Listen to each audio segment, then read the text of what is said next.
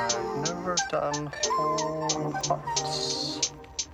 They take little tiny pieces. There won't even be a scar. I think I found the problem. Oh, come on, you're the doctor. Everyone, lights out and quiet. I hope this whole podcast sinks to the bottom of the ocean someday. I knew it. Was that good? Yeah. What do you think? What other options were there? Is there a line in one of these movies? It's a line in Funeral. It's a line in Funeral. I recognize it. I recognize that. Hey, everybody. Happy Pride Month to those who celebrate. It's been a beautiful June. We're all situated cozily in our little setups here on the Zoom call, as you can probably hear. Happy to be back. It's been a minute, maybe like 5 months. It doesn't matter. But we're back with the Media Morgue first. Something like that. Back with the Media Morgue first. We're going back to the very early days of queer cinema here. 2 controversial movies from queer filmmakers that were deemed obscene upon release, but nevertheless stand as important historical artifacts for the still developing gay cinema. Okay, Zach. I'm sorry, wait. I put my mic all the way over. It's okay. That cough was homophobic, Zach. Wait. Where's my audio going? Because I know that Zach really did not like one of these movies. I put my mic all the way over here, like I put it right in front of me, and then I watched, as I cleared my throat, I watched it spike on the side. Let's let Dan finish his I'm so sorry. For anyone with an interest in the evolution of world cinema, these early queer films inhabit one of the most interesting corners of film history. A lot of the time, these were outlaw productions made with illegal means, purely outsider art that frequently dabbled in the avant-garde and freeform expressionism. These are non-commercial and independent, frequently underground movies, and they push the boundaries of what's accepted in cinema at this time, from Fox's full frontal nudity to Divine eating dog shit and pink flamingos, to the earnest depictions of the trans community in Funeral Parade, which one would never expect from a 1969 feature. These movies challenge the status quo, and they're not playing it safe. In addition, you can totally see their artistic identities of different parts of the world by looking at their independent films at the time. The queer movies of Germany, Japan, and America, for example, in the late 60s, early 70s, completely different wavelengths. Matsumoto, Fassbinder, John Waters, for example, are all shooting wildly different movies that attempt to distill their outsider perspectives, whether that be via earnesty, sophisticated dramaturgy, or even parody and satire. So before we delve into these movies and these movements, I just have to say, this is a show called The Media Morgue, and it's where movies come to be examined, dissected, chopped and screwed, resurrected, but sometimes they stay buried. I'm Rainer Werner Fassbinder, and I'm joined here today by my fellow surgeons of cinema. Wow, I'm amazed at that introduction. That's who I am. I'm amazed. Great job, Dan. What 2 other surgeons here? Oh, these are not the movies where you make AKAs. I just got to. Yeah. I'm Zach Palomo. Robs me of my identity. I'm Wes Goodrich. Yeah. Well, before we get into these movies, we got some news, as I understand Indeed. it. We've got a couple months of backlog news to catch up on. Yeah. Right? Quite a bunch of stuff. stuff. So, how do you guys feel about video games? Do we have any gamers here by any chance? I'm a fan of games. I've dabbled. I press a button now and then. Yeah. Maybe move a joystick left or right. Well, crack open your Monster Energy drinks, strap in your Xbox headsets, and clean up your filthy, disgusting rooms, because we're talking gamers, and we're talking games, and we're talking Summer Games Fest. Starfield? Yeah. Question mark? I did. You guys scrub through that little Starfield. I watched a little bit of it. Yeah, I scrubbed through it. Minutes. Scrubbing through is a generous description. I watched sections. I looked at one, but I checked out the stuff they had to say about character creation, the combat section, and a little bit, I guess, of the world exploration. But explain this to our listeners, because even I. Yeah. Well, I think they're trying to top the and whenever one of these RPGs comes out now, that always ends up being like a brunt of conversation, because you spend like 5 hours on the character creator, and then there's like the whole rest of the game, you know? And a lot of the time these are like first person games, and like in the case of Starfield, you're in an astronaut suit the whole time, so it's like you're not even looking at your character. And one of the big like criticisms with Cyberpunk was like the character creator was so in depth that like you could choose your dick size. You could choose like how big your dick was and like how deep or like light your like voice was and like really customize a character. And then the entire game was locked behind a first person perspective. Bizarre. Which was just kind of like bizarre. Yeah. The whole thing was first person and you never really see your character past the first like 5 hours that you spend designing them. But I don't think Starfield's going to be that way. It looks like they actually scanned like hundreds of real people's faces to use as like baseline faces, and then from there you kind of choose eyes and eyebrows and, you know, everything, skin tone, blemishes, scars, tattoos, things like that. Basic character creation shit. And then the game itself is like the biggest like game to my understanding ever made, like so big that it's not like procedurally generated to infinity like No Man's Sky. It's kind of locked at I think like 2,000 planets, but that's still 2,000 fucking planets. 1,000 is what to run around on is what Bethesda said officially. They said it would have 1,000. more than 1,000 planets to explore. Yeah, more than 1,000. Okay. Yeah. And, you know, different lighting and atmospheric effects and stuff. I'm sure they're going to try and differentiate the planets that, like, have story mode things happening on them. But, yeah, I mean, it could fall into the same pitfalls as No Man's Sky, a game that a lot of people gave up on after a while, but apparently has, like, gotten better. I wouldn't know because it got stranded in space and I never went back to it. But what do you guys think? I mean, for those of you who, you know, watched what you did. I'm curious, and this is a question for the group, like, do y'all think that a game can be too big? Like, yeah. And not just like not just like, oh, it can't, the technology can't handle what we're asking of it, but like too big to even enjoy. I wonder sometimes. I mean, I think the trend is we're moving to, as you know, VR gets more popular and stuff, like we're moving toward a sort of Ready Player One thing where there's it's just another world that you can go into to forget about your own. But yeah, I wonder, like, I mean, more than 1,000 planets to discover.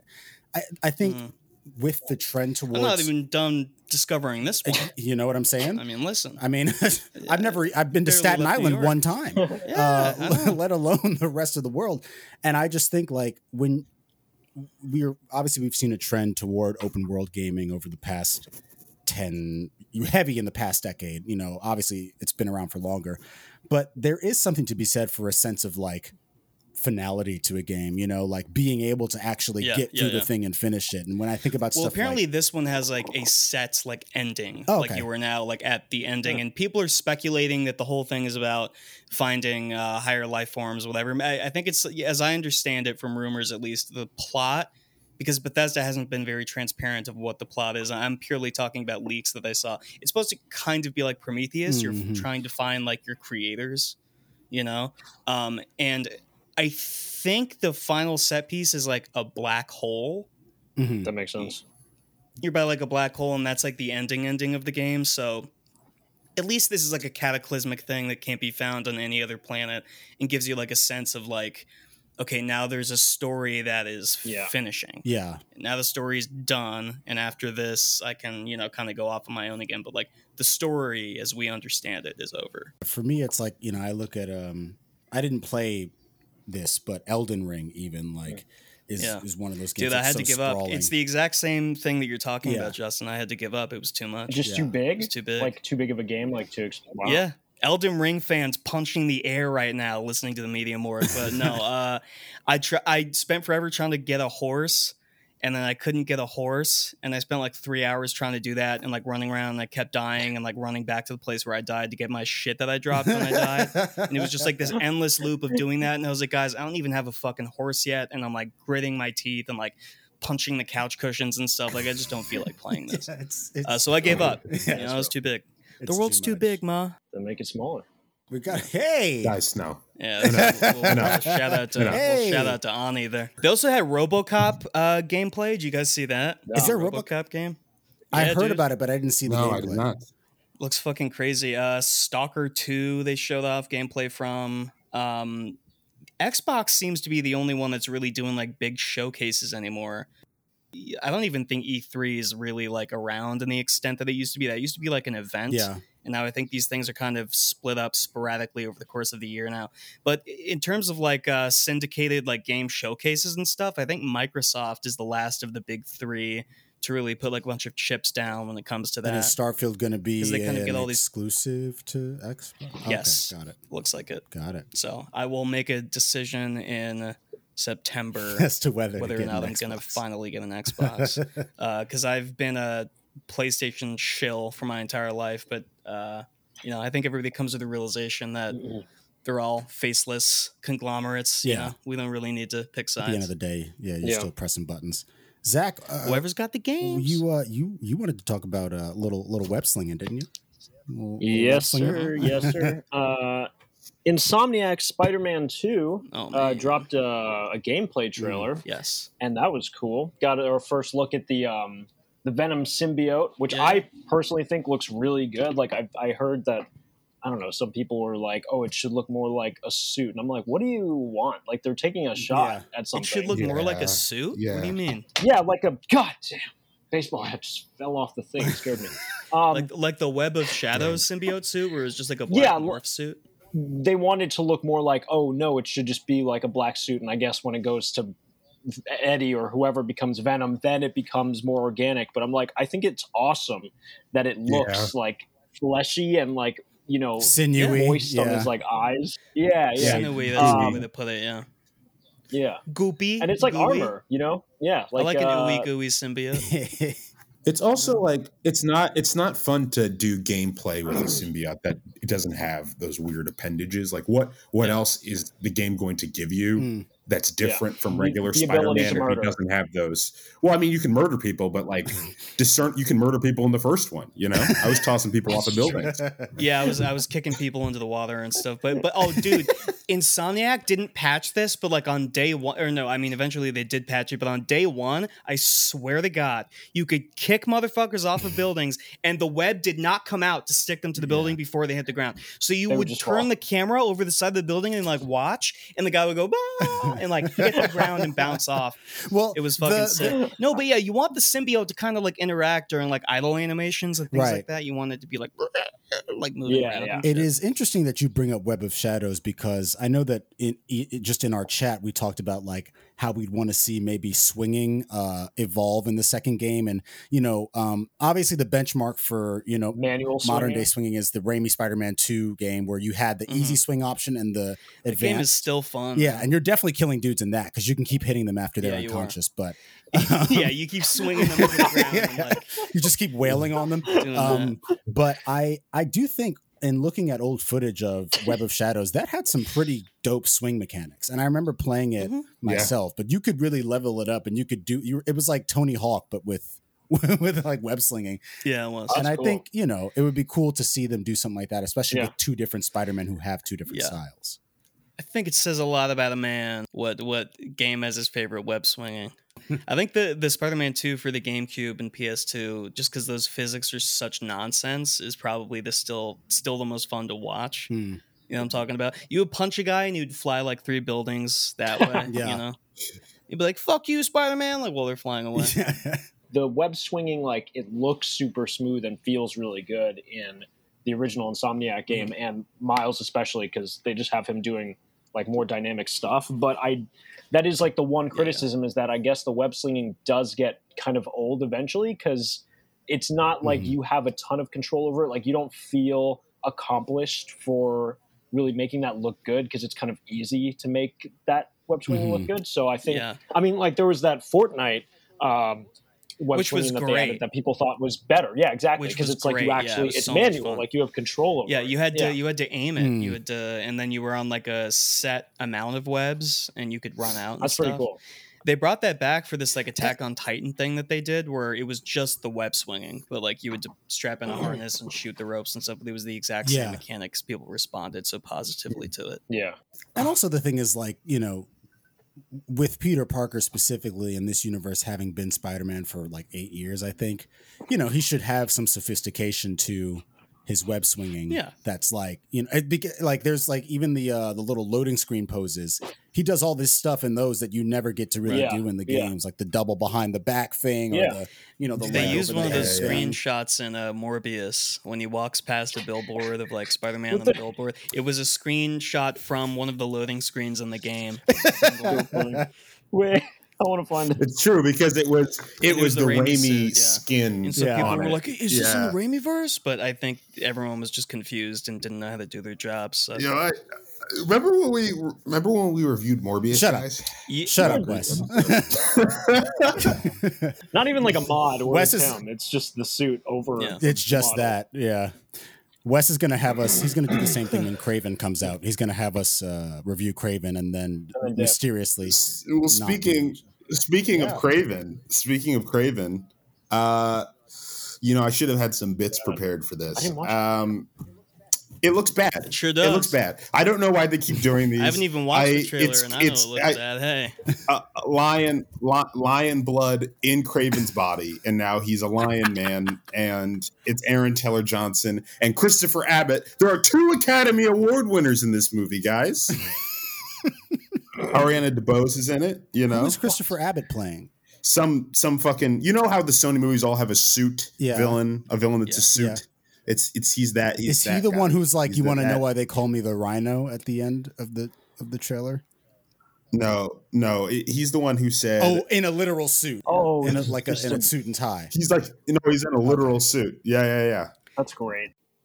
I think this trailer was leaked also because I couldn't find it like on YouTube or anything. It's only at that Twitter link. say less. I couldn't find an official like Sony posting of the Yeah. trailer. So I'll be real with you. It guess- just looked like it was too scary. I didn't really want to Yeah, watch fair it. couldn't finish it. I got to be real. I mean, I think it's almost like the CW ended, Yeah. and they have decided that now that that's their film strategy. All of the staff went over to Sony. Yeah, they were like, because you remember in like Smallville, they wouldn't want Batman to be in the show, but they'd be like, "There's a guy in Gotham dressed as a bat," Yeah. but you'd never see him. They would just talk about it, around him. And There's a it's the shot same. in this Craven trailer where he's in the middle of the forest and there are spiders coming down from the sky around Yes, him. yes. Is he going to eat the spiders like in a Craven's Last Hunt? That panel of him going, the Oh, rats God. and They the probably will spiders. do that. Puts, like, Russell a Crowe's handful in this his movie. mouth. We'll do that, and it'll make no sense. He's the Craven. He's the real.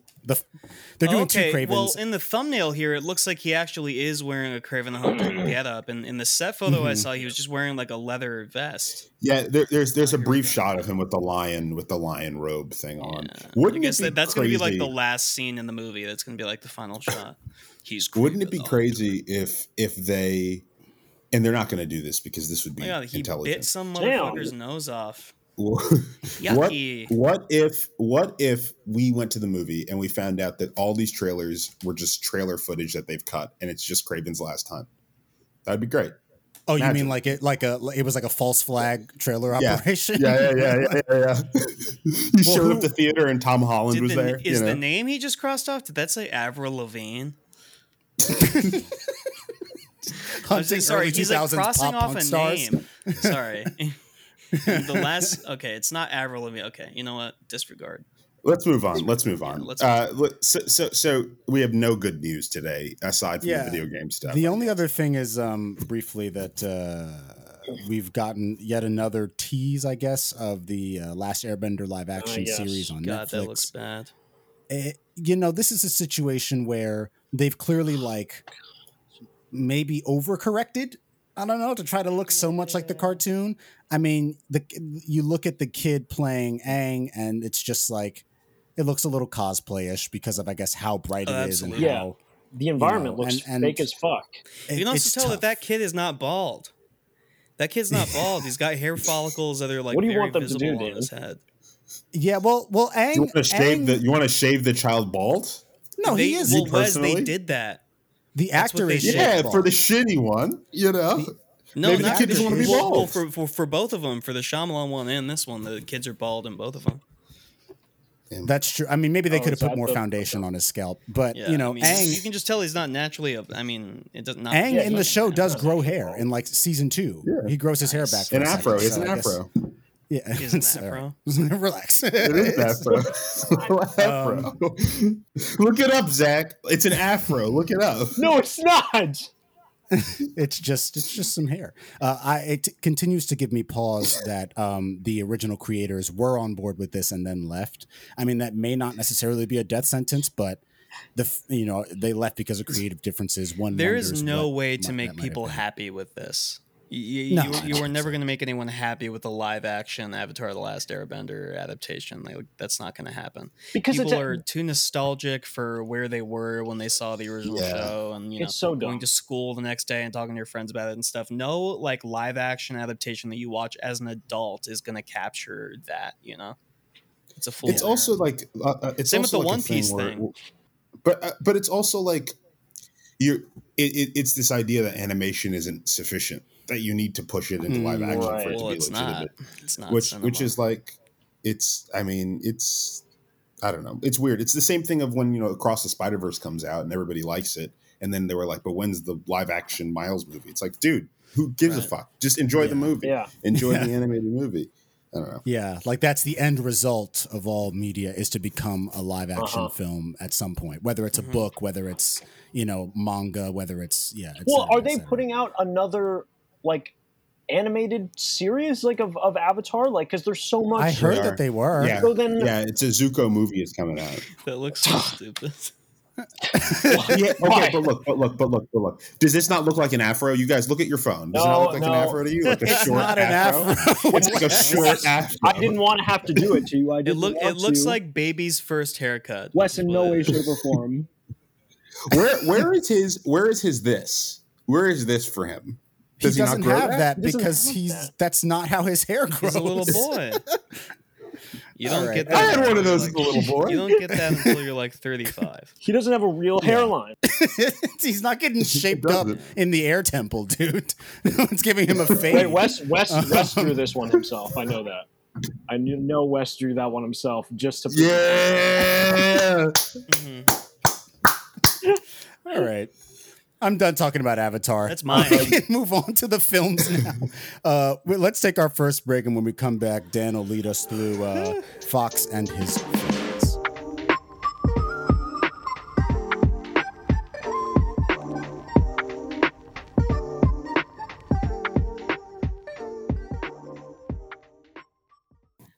I used to be in film school. Do you guys know that? Do you guys know I went to school for movies? Do you know I went to Movie Academy, guys? I heard about that. Movie Academy? Yeah, Movie Academy, yeah. No, Movie Academy, film school. The course, one of the first courses we ever had, the instructor made us watch 2 movies so that we could write essays on them and talk about them in class. And one of them was Samurai Rebellion, a great flick. And the other one was this movie, Fox and His Friends, which I decided not to watch because I looked into it. And so I was like, I'm not going to watch that. And then we got to class, and we're having like the class discussion, and our class discussion of Samurai Rebellion lasts for like 20 minutes. And then we get into Fox and His Friends. And that discussion went on for an hour. And people actually had things to say about it. And as do I. And this filmmaker we're going to be talking about for however long this segment is one that you can't really discuss film history without at least mentioning in passing, and that is Rainer Werner Fassbinder, who prolifically made these queer dramas, and whose filmography serves as something of a foil to that of John Waters, who was also active underground queer filmmaker at the time, but who was making these like parody movies and queer comedies, like very campy movies with drag queens and there's a muse being divine and stuff.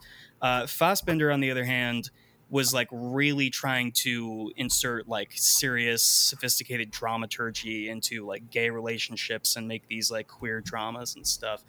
And his movies are boring is the main like slight that I would have against them. They're really stiff and they're really fucking boring, but they're interesting and they're important. There is like a lot of stuff to discuss, and it kind of reveals like where underground cinema was at the point. This was like an underground controversial movie, and I think I assign more merit to it than maybe you guys do, just because I realized that this was like kind of a landmark thing to come out at the time that it did. It's Fassbinder's first queer drama. He spends his entire career building up to a point where he can make gay movies and like get them financed and stuff. Because he starts like basically making movies with his friends in the 60s and getting them to play in like underground venues and things like that. He's inspired by like Godard and the French New Wave. He makes this movie Love is Colder Than Death and basically makes like 5 movies in like 1 year. At a certain point he's getting to where he's making so many movies, just like cranking them out to where he can get financing to make anything, and with that financing, that's how he makes these queer movies, including Fox and His Friends, The Bitter Tears of Peter von Kant, and his last movie Quarrel, which is maybe still the gayest movie ever made. Everything in that movie looks like a dick. Nice. It's about this gay sailor who like washes up on a harbor, who's like kind of getting into murderous misadventures and stuff. But like that movie is like crazy, weird, like sweaty German sex, and it's like nasty and kind of like hard to watch. And like everything in the set design, like the pillars on the harbor to like the benches in the restaurants and like everything like looks like a dick in that. And I saw that at Film Forum, where like it's all these staunch old people who like shush you if you wrinkle your popcorn bag. We were all sitting around like watching this sweaty, weird, like Fassbinder movie that is like essentially at this point just porn, because it's the last movie of his career before he dies under mysterious circumstances. Oh my God. But Fox and His Friends, I know he had a crazy weird life, but Fox and His Friends is his first attempt at doing something like this before he goes way off the rails and realizes he can really do whatever he wants. But this is where he's still interested in, you know, this is kind of like a retelling of the myth of Prometheus. He's really putting in some like kitchen sink drama here, and showing gay people in like domestic situations, you know, showing abusive relationships, going after like class, and how even in like underprivileged communities, like the wealthy are always kind of acting as like vultures. And it's a really interesting movie. I know that I've been rambling, but I was kind of torn on whether or not I wanted to do Fassbinder on this show, because he's kind of a bastard. But like I said, you can't really talk about the emergence of queer cinema at this time without at least mentioning him and his role. I'm going to open it up and throw it to you guys. I watched this last night, and I was kind of surprised. I feel like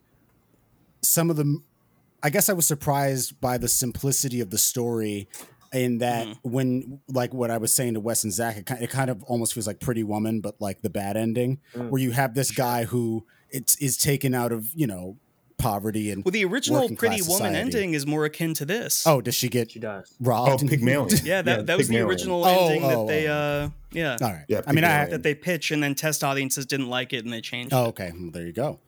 Yeah, I quite, once I understood and settled into what like the arc of the movie was going to be, I found myself, you know, wrapped up into the drama of it. I think it's decently acted. I think that it definitely, I don't know the name of the actor who plays Eugen, but he is one of the most unlikable characters in film history. Yes, he is. Just a despicable guy, not fun to be around. Yeah, I mean, I think it was probably longer than I expected it would be. And I see what you mean about the stiffness, Dan. But I don't know. I don't think that it was like completely devoid of like emotion. I think that there's stuff there. No, it's full of emotion. I mean, you know, it's got a lot of emotion. It's just, especially in like Fassbinder's earlier movies, I've seen like 5 of his films now, and the earliest one that I saw was this movie, The Merchant of Four Seasons, which is kind of what like puts his career into like the international limelight. And that is like one of the worst, most taxing movie watching experiences I've ever like sat through. It's so stiff to where his direction is like, okay, and then do this with your hand, and then do that with your head, and then move around like that. And it's like one like movement at a time. It's like baby's first like drama. Yeah, you know. Sure. He kind of like grows up as he makes more movies, but he also has that scene with him in like the mud bath, which I don't really know what to make of. When they're like bathing in the mud together. Dude, their culture is like gross. Yeah. That room is horrifying. People are gross. nasty. Yeah, It's gross. I know it fucking smells gross in there. It's got to smell crazy in there. But they have like that conversation while they're like bathing in the hot mud. Oh, I'm like, just has sounds his gold like, chains I resting would not be able on to the share mud, a room. Yeah. on just a layer Yeah. of mud, climbing out and walking with just mud falling off of you. Yeah, and I just don't walking like it. away. I don't like it. Imagine being the director and you point the camera at yourself doing that. Like you're like, okay, we're going in for a shot. Everyone has horror stories, man. There's an actress who you see earlier on. She's at the carnival. She's a really brief part in this, but she's in like basically all of his movies. Herman, that's her name, and she claims that she considers herself to be a Fassbinder survivor because he was so brutal and his work ethic was like so extreme. And he like really brought every single one of his actors and actresses and like crew members like to the absolute edge, like trying to pump out as many movies as he possibly could in very short intervals of time. And I'm given the impression that like a lot of these people are kind of relieved that he died when he did because he seemed to be something of a cancer on their lives. Like they tell really It's got to be the worst kind of legacy. It seemed like at first there was a lot of love, and then towards the end, pretty much everybody hated Fassbinder. But let me close Wikipedia and get back to Wes or Zach, either of you two. Yeah. Let's So, let me break Zach, it down. how did you for feel? First of all, I don't know who else thought this. I'm not proud of it, but I don't know who else thought this. But I was excited to watch this movie because I thought it was a film with Michael Fassbender in it. I thought that was, and so as soon as I saw, as soon as I saw the year, I was like, wait, and then the movie started, and then I saw the name.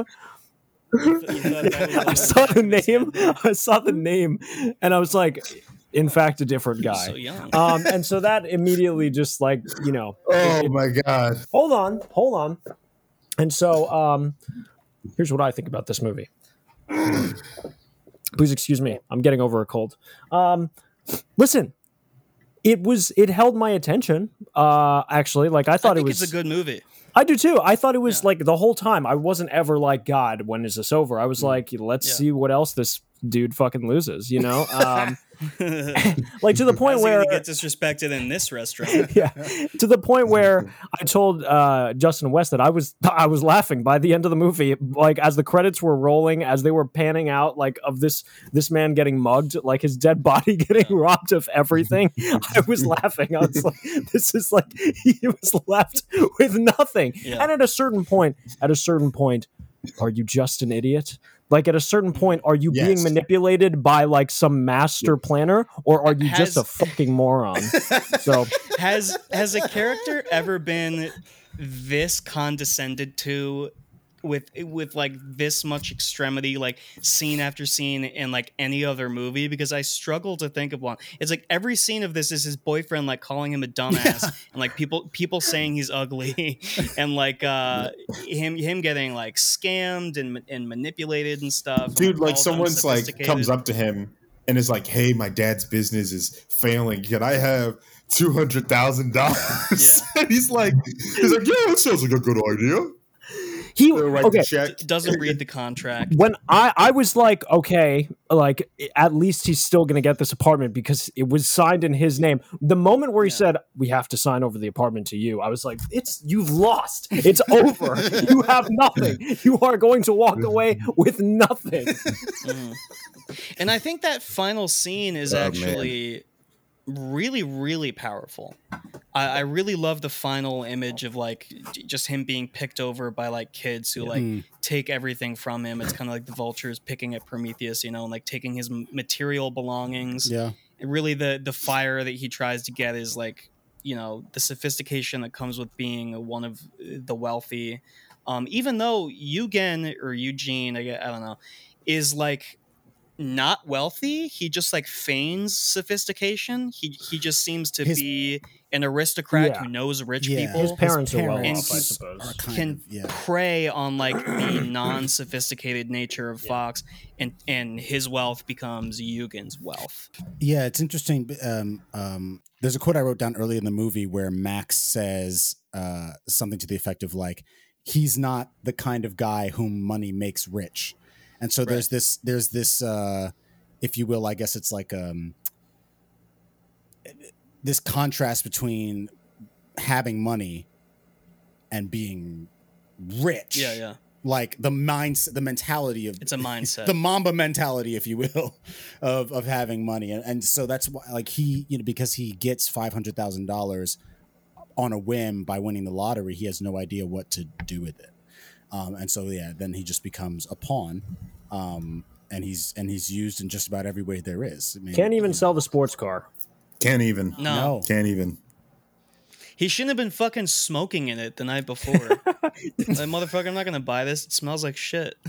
Like, smoking in your car with cigarettes with the windows closed, like, you're insane. Wes. Yeah, I feel pretty much the same way as Zach. I think it's a really well shot movie. I think all the frames look really nice. There's times where he'll put the camera in a place that you're not necessarily expecting, like outside of a plate of glass or below or in some way. And also the production design is great. Putting Fox in these blues and reds, I think, are really interesting. And it really like pops the film stock that they're using. The story for me, I found to be fine. I mean, I don't think necessarily the story is the number one thing that Fassbender is trying to do here. I think he's trying to provoke, and he's trying to create a story about two gay men in a relationship that's toxic, that we up until this point hadn't really been seen in cinema. So I think me critiquing the plot mechanisms is really not the point of the movie. I mean, I think it's I'll say I found it more interesting than I enjoyed it. I think it felt more like an interesting film, and a film that clearly is important for its time. But also, like, I think like I was watching it, and there was even a shot, I forget which it is, but I was watching it, and I was like, oh, Ari Aster stole this shot in Hereditary. So I mean, I think the Safdies love this movie. That's believable. Josh Safdie. That's believable. Yeah, Josh Safdie loves this movie. That's believable. Yeah. I mean, I could see that, especially since it's exploring kind of, which the next movie will do as well, but this sort of like the seediness of, certain corners of a subculture. Yeah. Where were they walking in the end? Where was that? When they were going down that in the subway?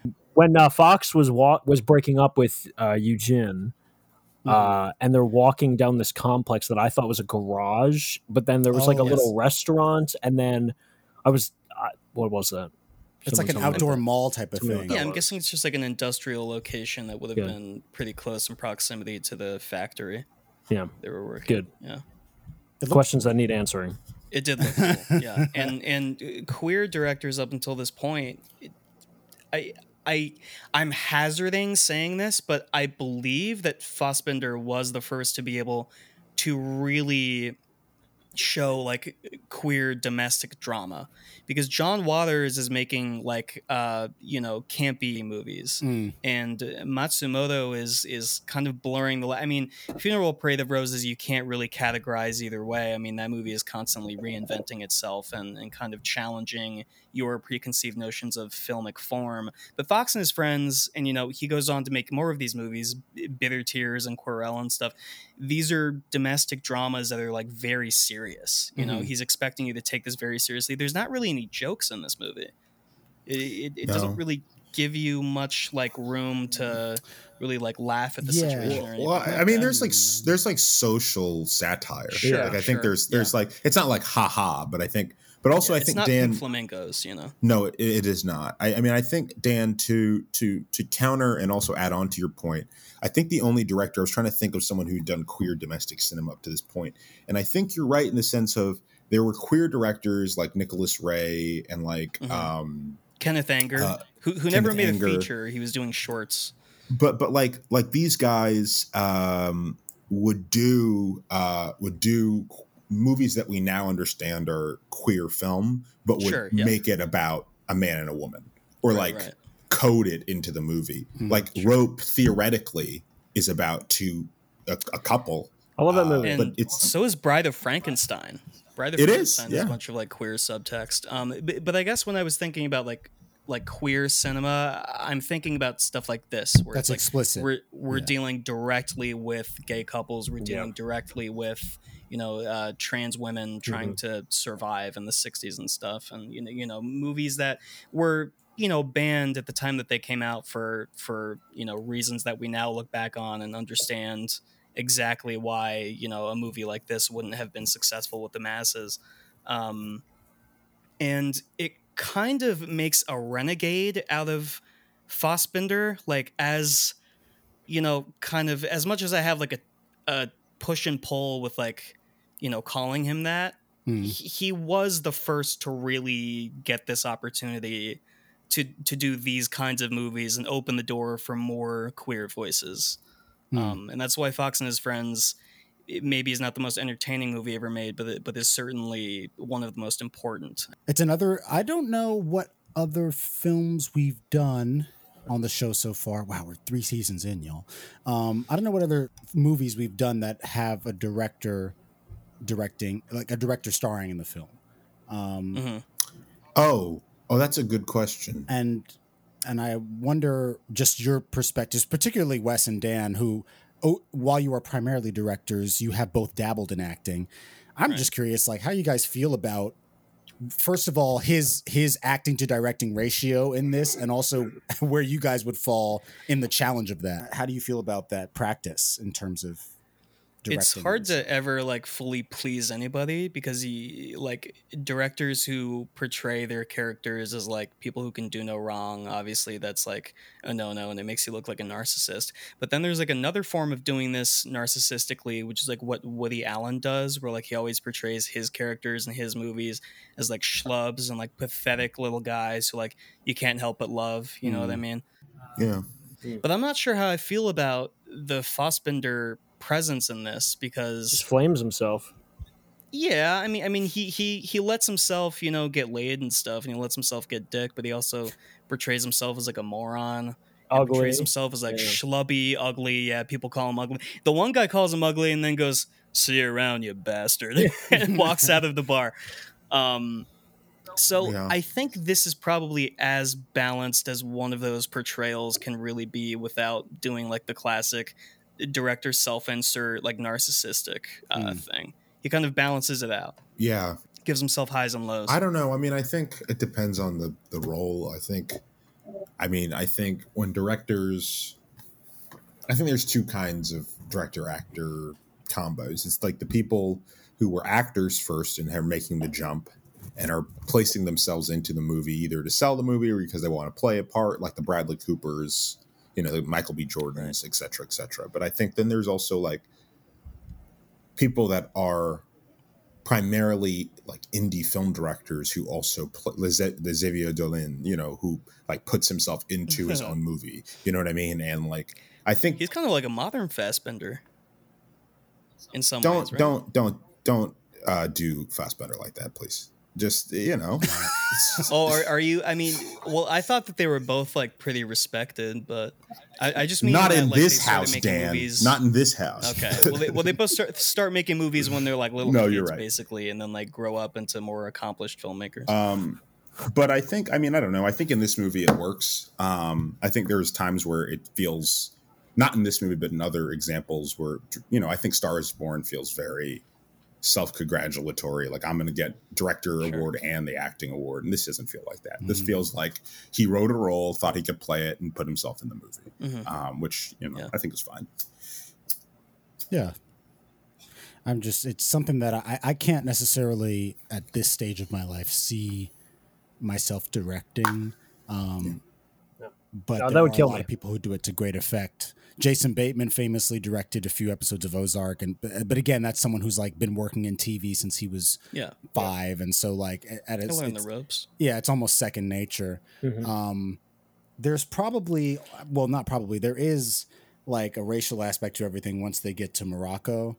Oh, you know, dude, I and hate that part. That was they have that whole crazy. thing It's going so here. weird. It's like he just starts following them, and like I guess their gaydar is like mutually going off. He knows that they're gay. They know he's gay, and then like without even properly communicating, they just kind of like go to a restaurant, sit down, and then learn that he can speak French and English, and like Right. he always seems like he's like either gonna like. I guess like top them or like Kill them? fucking blow their brains out or like I don't know. And they say at one point like if he bashes our heads in like it's our fault or something like that. Yeah. It's Fox says such that. a fucking bizarre little vignette, man. It is. And then it never really even goes anywhere. They're supposed to meet him again And after they don't. the staff at the restaurant says that not the restaurant, the hotel says that they don't allow Arabs, and then he's like, "Well, meet me at the bazaar at 9:00." And then they don't, and Or it they like, doesn't do. even go anywhere. Or they do, and we didn't see it. I mean, they never touch on it again. Yeah. Yeah. I think it's just that Fassbinder wanted that actor in this movie because he's worked with that Arabian actor. He's the lead guy in Ali Fear Eats the Soul. Oh. Okay. Well, I mean, I think, my read on it, and maybe this is the wrong read, is that that guy is in some way paralleling Fox. Like, this is a guy who's in the bottom rung of society, but Fox has just been able to move up. And even though Fox is now has money, Fox has always been white, so he can always get into the hotel. You know what I mean? And this guy is always going to be at the bottom rung. Like he can't be like, you know, they do the old put the camera on the faces of the people as the caravan goes along thing, where you like sit with these people who are literally below where we are looking, you know. So I figured, I mean, I guess you're right. I think in this by that point in the film, Fox is the new Philip, and they're looking at this Moroccan guy the way that Philip and Eugen were looking at him when he came to Max's house. And there's almost like a Virginia Woolf thing happening, is essentially what that scene is too, because there's like this little hot rod, this little toy they might play with, they might not. You know, it's really about like what's going on between them. I just kind of, even to your point, Dan, the end of the scene where Eugen is like, okay, but you're Arab too, and then the hotel caddy guy is just like, he just shrugs it off, and the movie is like, we don't have anything else to say about this, like, which maybe is better than trying and failing to say something. But yeah, that was certainly, I think that's a good read, Wes. I don't think that's off base at all. Yeah, that's well put. Also, just a beautiful location. I guess, did they actually go to Morocco? Wild. I've never seen anything like that. Yeah, it reminded me almost a little bit of, obviously different place, but in Malcolm X when he takes his pilgrimage. You know, it reminded me of just that kind of, you know, Middle Eastern locale. I suppose it's not that I'm even like fully against that part of the movie. It's always just kind of seemed to, like, I don't know, put this little like wedge like right into the middle of the narrative that never felt like, for me, it really went anywhere. Never really knew what to make of it, but I think Wes's reading is the correct one. Yeah, it's good. Yeah. I think we could do more ratings for both of these because they're both, you know, older, more obscure films. Dan, do you have any final notes about Fox and His Friends before we rate it? It's one that I hadn't seen in a bit. I've been trying to make like recurring little batch of like queer movies that I revisit every Pride Month, and I think Funeral Parade of Roses is always going to be on there. I don't know because I was excited to revisit Fox and His Friends, and I liked it a little bit less this time, and I don't know how often I'm going to be revisiting Fassbinder films. Like I think I appreciate who he is as a presence in world cinema and the developing new queer cinema, but I think this is a resurrect or revive or whatever we call it. Yeah, wait, can we go through them? Reanimate, there you go. So yeah, we have from the bottom, we have cremate it, bury it, embalm, reanimate, immortal. Oh, okay, yeah, I forgot about Immortal. I'm glad to know that I'm not the only one who totally forgot what the system was. I'd put it at embalm. No particular rationale, but that's about how I felt about it. I think to your point, Dan, it's probably I mean, well, this is splitting hairs. I was going to say it's important to know about the filmmaker, even if you don't watch his films. But part of knowing about the filmmaker is watching the films, of course. So it's But I think to your point, it's a movie that like I would recommend someone to watch when they can, if they're on a kind of journey of queer cinema. But it's probably essential not something that I would personally rewatch per se. Zach. I'm gonna also go Embalm. I mean, like I said, I was entertained enough by it. Like there was never a point where I was like, "Fucking turn this off." But it didn't. It's not something that tomorrow morning I'm gonna wake up and like look out my window and think about. So yeah, I think it's a interesting story. I liked the acting. Like I think the dynamic between our two leading boys is good. Like I think Eugene is a great villain. Like he's not over the top, but he's just like fucking like you hate him. And I think it's intriguing. You know what I mean? And it is entertaining just the way. If you're looking for an ashtray, it's over there. Like it's just like I think those are funny moments. It's to the left of the china. He does that like five times. It's so funny. One scene I can't fucking help but just like erupt into laughter over is when the flower shop guy who he scams in the beginning of the movie later on is like at the gay bar and he like comes on to Fox and then like Fox slaps him, but it's like a downward smack and the guy goes and then he goes police. Like, so dude, they could not be more German if they fucking tried. It's like they're the silliest motherfuckers in the world. That scene is fucking funny. I would embalm it as well. I mean, I think for all the reasons you guys say, I think it's one of those. We've talked about it before. Where like sometimes. I think we used it actually for Kurosawa movies, that there's times where you watch a movie that you acknowledge the importance, but you go, all right, I'm good. I'm good on it personally. And that's how I feel about this movie. I would embalm it. What about you? What about you, Dan? Did Dan give his? Dan gave his first. Oh, you weren't listening, huh, Wes? Hey. I got a question for you guys. If a woman was bleeding out of her eyes, if a woman was bleeding out of her eyes, if a woman was standing on the street, with gouged out eyes, would you help her? Would you call the police? What would you do? That's not the question you asked. I don't know what you're saying, Zach. No. We'll be right back. We'll be right back. Be right back with Funeral Parade of Roses.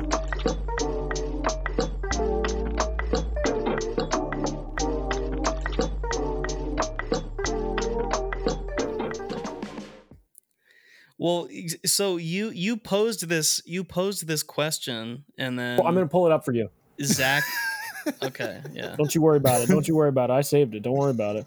We talked about this on two different threads because he asked in two different threads. Where is it? Yeah. Oh, here anyway. It is. So we're talking about hey, I'm trying to talk about world cinema right now. We're talking about funeral. Would y'all smash a woman with no eyes? Hey. Enough of that here. Would y'all smash a woman with no eyes? Wait. Zach, why would you even? I said, are they? Dan, can you go? Zach, that's actually are they fucked up. Excuse me. Zach, I say, are they? I say, are they freshly gouged out? We're cutting all of this, by the way. Or is she just blind, Wes? And Wes says she's standing before you like the woman in this movie. Justin says no. I say nope. I say no question mark. Justin says I'm calling the ambulance. Wes says, but she looks like Margot Robbie, but when her eyes are popped out.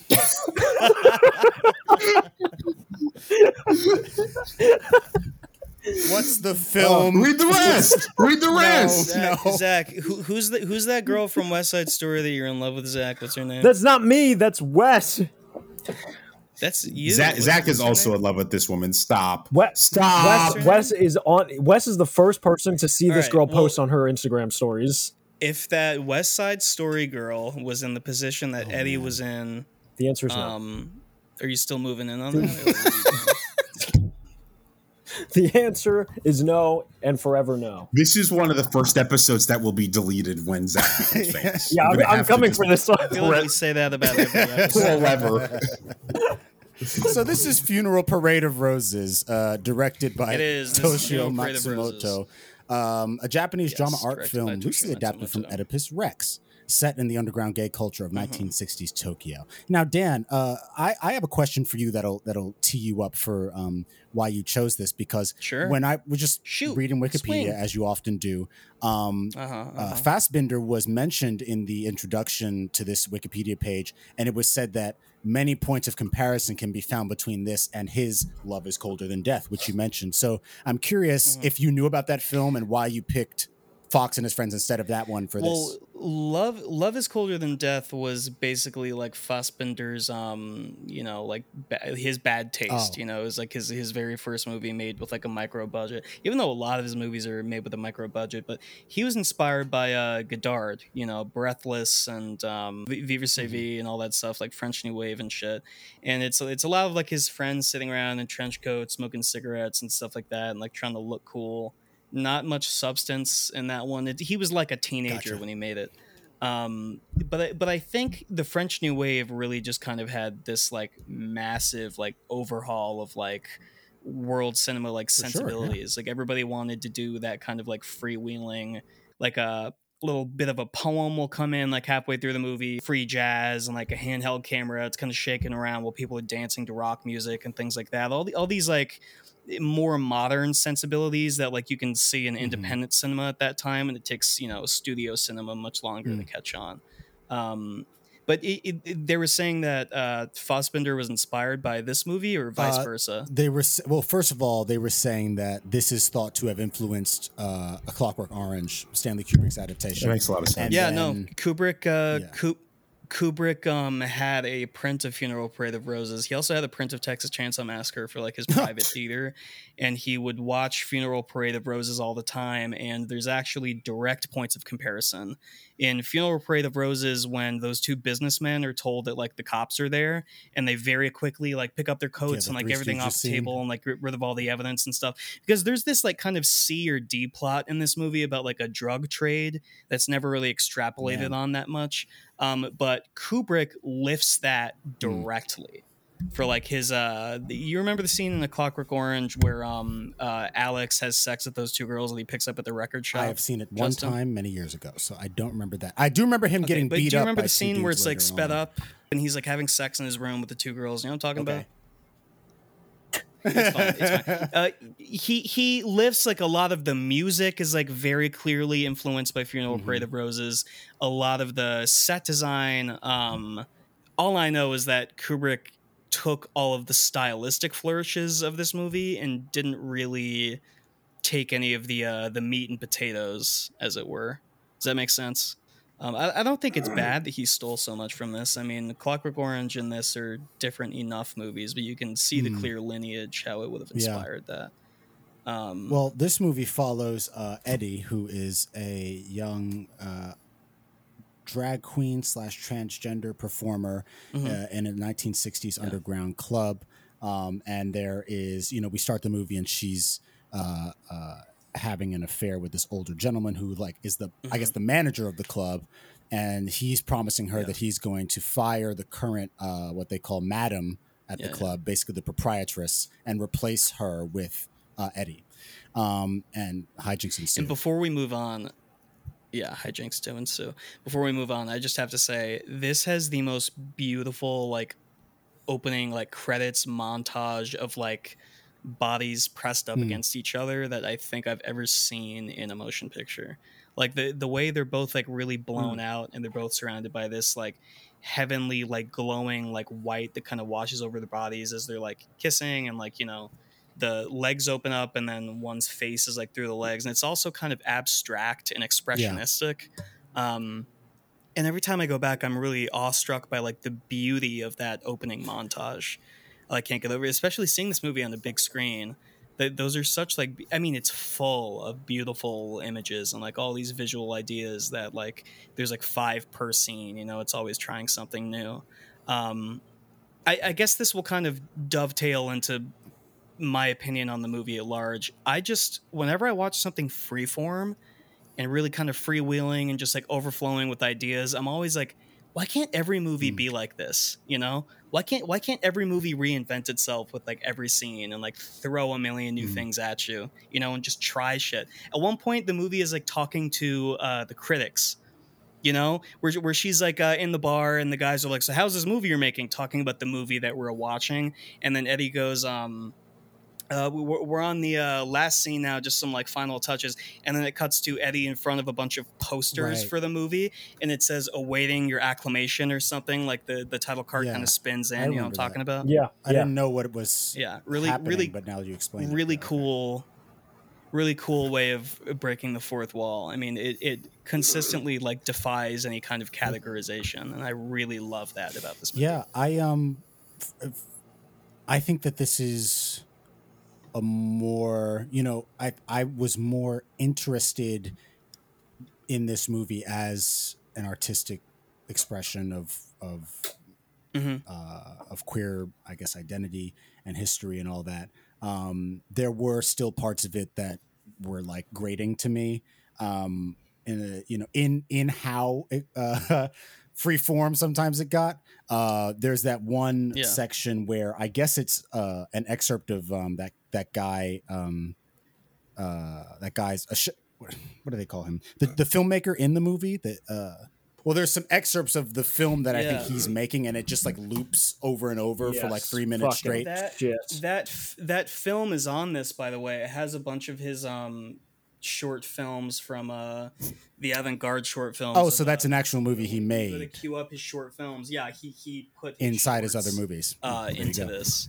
Yeah, it's kind of like a reel for him. Yeah, no, I think to your point about the opening, I saw pieces of other movies past, like before this and after this within this movie. I can see its influence, and I can see what influenced it. I even in that opening montage thought a lot about Hiroshima, My Love, which has a very similar opening of like, you know, there's two lovers in bed, and then there's like kind of the flashes of something else that's going on that will ultimately be thematically relevant, but isn't about what's happening right. He was the Dean of Arts at the Kyoto University of Art and Design. He was also the president of the Japan Society of Image Arts and Sciences. Okay. So yeah, he had a pretty... Guevara, that's the name of the character that I was trying to remember, and he was played by Toyosaburo Uchiyama. But I guess Matsumoto was in another thing. So yeah, I think the most, and what I wrote in my my Letterboxd review, is that the most interesting aspect of this movie for me was the connection to Eddie's past and the slow unveiling of the Oedipus twist, I guess. But even before that, just like exploring what happened between Eddie and her mother, and you know, the sort of that kind of early trauma that I guess was one of the domino effects toward, you know, her self-identification in the future. But there were some other things, like I guess that subplot that I had no idea about, that were kind of just being lost on me. So I was just really trying to track Eddie throughout, which is, you know, obviously that's part of what's going on in the movie. And I think by the end, you know, it pays off decently well. So yeah, I'm curious to know what you guys thought about it. I had trouble following the movie, and I think partly that might be by design. I think it's obviously an experimentally put together film. I think Dan in his review said it's 1/3 narrative, 1/3 doc, 1/3 experimental hangout movie. And I think from a formal perspective, I think a lot of the filmmaking was really interesting to me. I think the recurring image of the family portrait burning with the face kind of snuffed out, I think is a really striking image. And I think, you know, the last 10 minutes when that pays off, with the dead body in the tub, and then her kind of walking through the hallway, and we see it first person, and she gouges her eyes out. I think it's all very interesting stuff. I think the story itself, I found to be a bit alienating for me personally, and not in terms of an experience, but in terms of the mechanics of the film. I found to be a bit alienating. But I think, also that might just be the nature of the film, and that's what the film is. So if that is what it is, then critiquing the style doesn't feel right to me. But yeah, I mean, I did not. I won't lie and say I enjoyed it, but I will say I appreciated some parts of the film. A few movies stacked on top of each other, right? It's the story of the movie is also kind of the story of making the movie and the movie being in like post production and stuff, breaking up in the middle of a sex scene, like Matsumoto himself like directing as like all the lights are set up and stuff. And I think what I extrapolate from a lot of those interviews is that, like you said, Wes, the story is alienating, and a lot of the cast themselves don't even know what to make of it, because it's so kind of like cold and like ambiguous, like what's really going on here. And I think that is in the movie to actually invite you in as an onlooker and kind of like urge you to think, let me stick with this and see where it's going. And I think if you look up this movie prior to watching it, it ruins it for you, because I didn't know that this was an Oedipus Rex retelling. I had like no idea. So when that happens at the very end, it kind of like blew my mind. Yeah. And the day after I saw this, I was like so excited to just like go back and watch it again. And I told my friend Marissa about it. She was like, "Oh, I've always heard about that movie." And we just like went back and like watched it again. And like the second watch, I like loved it even more. So yeah, I mean, I guess it's hard to like break the exterior that the movie has. You have to like take a hammer to it. But once you like get in there and see what it's doing, I think it's actually a very emotional and inviting movie, even if it does have that cold, alienating exterior. So it's interesting. I mean, everybody's gonna have a different takeaway. What about you, Zach? Yeah, it wasn't really my thing. I definitely found myself, unlike Fox and Friends, like I kept like looking to see how much time I had left on this. I was like, when is this done?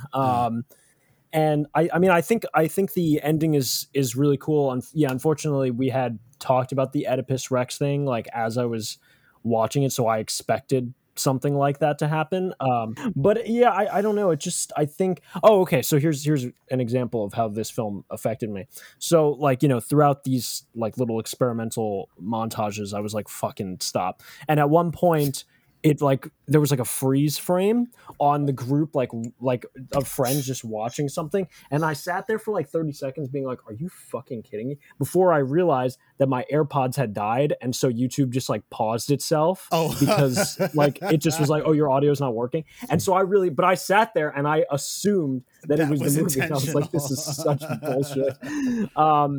Yeah, so I don't know. I mean, it's just, I can definitely appreciate everything you're saying about it in terms of like the form and how, experimental it is and what it's trying to do. And I thought some aspects of like the documentary style, I was like, oh, that's a really cool thing that I've never seen before. But ultimately, it wasn't for me. I think I was just like, please.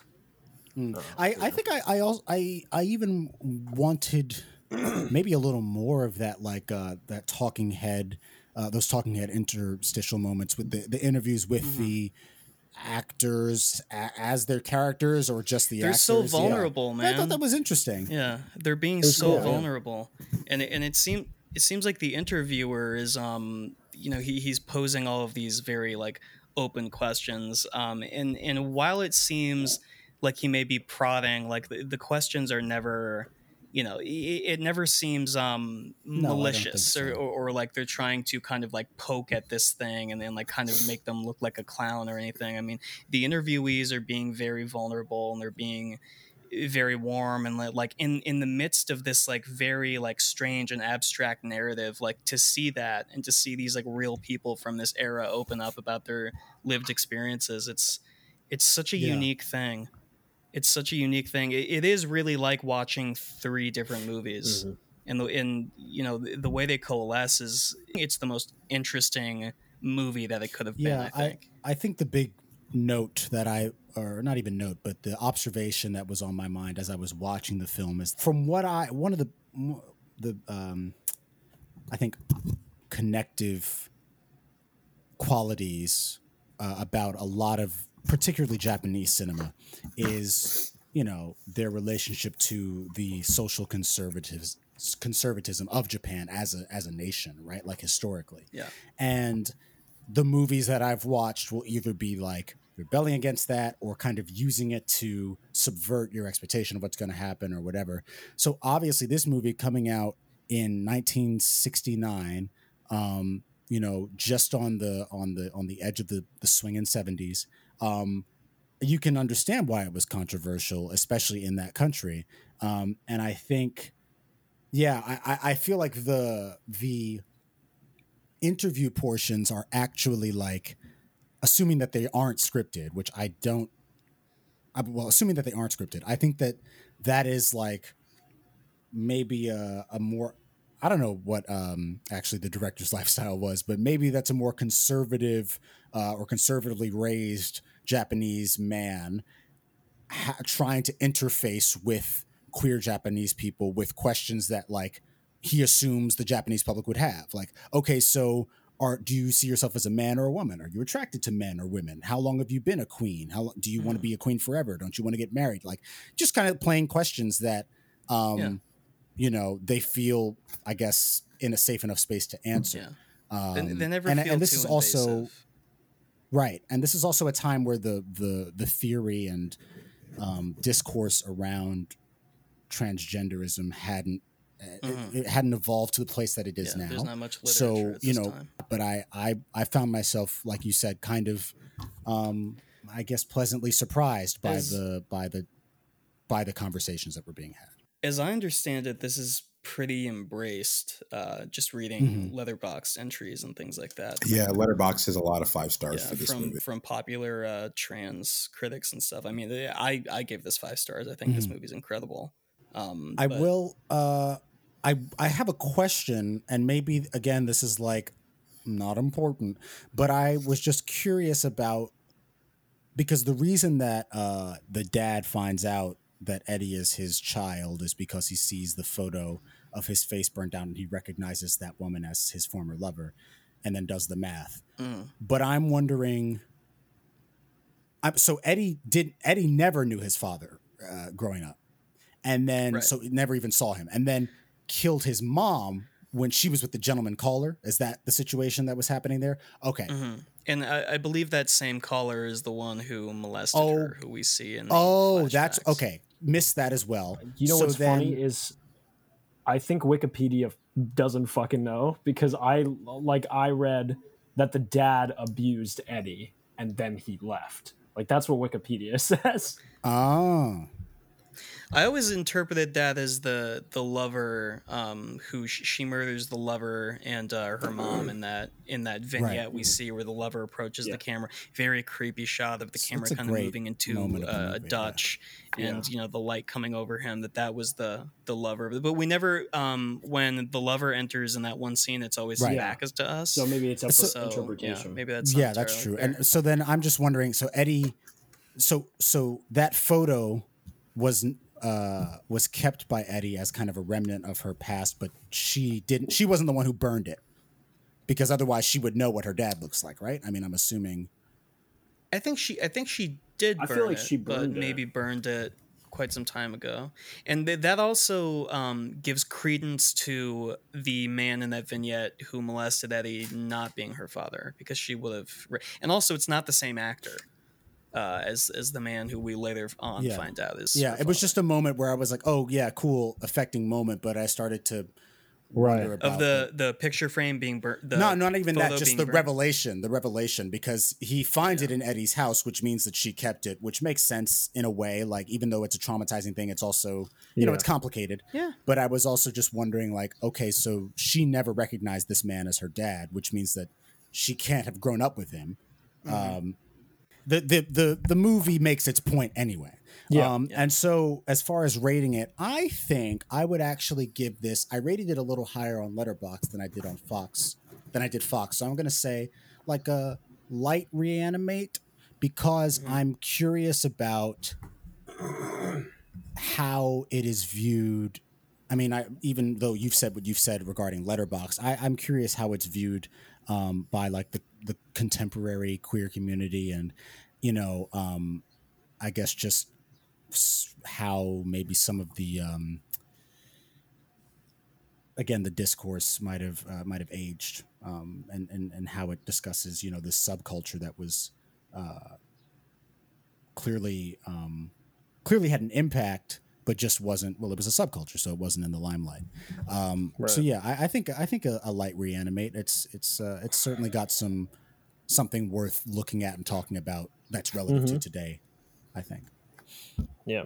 I'll give it an embalm still. I rated it just a little bit lower than Fox and Friends. I think, again, I think stylistically it just wasn't really something that I'm super interested in, but I could definitely see why other people rate it higher. Like I can see why other people value it higher. It's just, I know myself, and I'm not, willing to pretend that it's just a field of like interest for me, I think, cinematically. Wow, I just put out so many big words there that made sense. That was cool. Look at you, man. I know. I'm really growing up, guys. But anyway, I think there are aspects that are definitely like disturbing. Like I don't know like how quick I'd be to recommend it to someone who, I don't know. I guess their tolerance for things that are like, intense like that, or trigger rating. You know what I mean? Like I fucking flinched when that knife went into her eye. I know that, obviously that was an effect, but I was like, oh, and that whole last sequence was just difficult to watch with her eyes like that. But it was really cool. But so I think for those reasons, that's why I'd embalm it. You know what I mean? Like recommend it to people that I know would appreciate it. And then otherwise maybe just be like, maybe not. So I'm seeing here that the two highest rated queer movies on Letterboxd are Portrait of a Lady on Fire and Paris is Burning, which both have 4.4s. I also did think a bit about Paris is Burning in certain segments movie, where they were getting ready, and that's why I think wanted a bit more documentary flair from it. And Funeral Parade of Roses has a 4.3. So it's in the top 5, top 3. I am going to be annoying and not rate it. I just think that's not how that works. I'm going to be annoying. It's okay. It's fine. I can see it. Yeah, well, it is now. No, I don't know. I feel like I haven't fully wrapped my mind around the movie enough for me to give a critical consensus for it. I think if I watched it again, I might have a stronger opinion one way or the other. I think with this viewing, I was just kind of taking it in and attempting to make sense of it formally. And I also don't think, I think there's, and this might be seen as a cop out. I also think the movie's not necessarily for me. Like, and not saying that movies about trans women can't be for other people. But I think this movie specifically seems to mean a lot to trans women specifically. And I think me not connecting to it necessarily would make me feel uncomfortable to like give it a rating, especially since I don't even have a full opinion about the movie. So I'm going to. I would also like to leave it unrated. I would also like to. Exactly. Zach, it's too late. Very professional. Similar to what Wes said about how important it is to the transgender community, I also believe that it is unfair to rate it, and I would like to rescind what I said. In fact, we're going to cut that entirely. I'm sure. I would like to also not rate it. That's where we're going to start. Cool. That's where we're going to start my rating recording. I want you to cut everything I said previously. This is where we are. Thank you. Thank you very much. Thank you. Well, Dan, what about you? I'm going to say that while I still have like a lot to watch, and I've been going through the filmography of like Greg Araki and stuff, I think as of right now, this is my favorite queer movie ever made. I think it's my number one, and I think cool, more than Venom: Let There Be Carnage. Sure. So I'm giving it like a 5 out of 5 and stuff. The highest rating that we have on the show. But I think that also, like, coming from me doesn't even really communicate like how impactful this movie has been. So, just if you're listening to this and you're kind of on the fence about like exploring, early queer cinema and stuff, I would say at least give this one a shot. Well put. Well, folks, thanks so much for listening in to this return to the Media Morgue. If you want more cinema reviews and excursions, you can check out our back catalog on YouTube, Spotify, Podbean, and the Podbean app. Please rate and review the show wherever you get it. It greatly helps us out. And we'll be back sooner than you think with more ooey gooey movie goodness. Till then, stay safe and don't stab your eyes out with a steak knife. Don't do that. Try to avoid it. Don't do it. Bat. Don't do it. Don't do it. Later.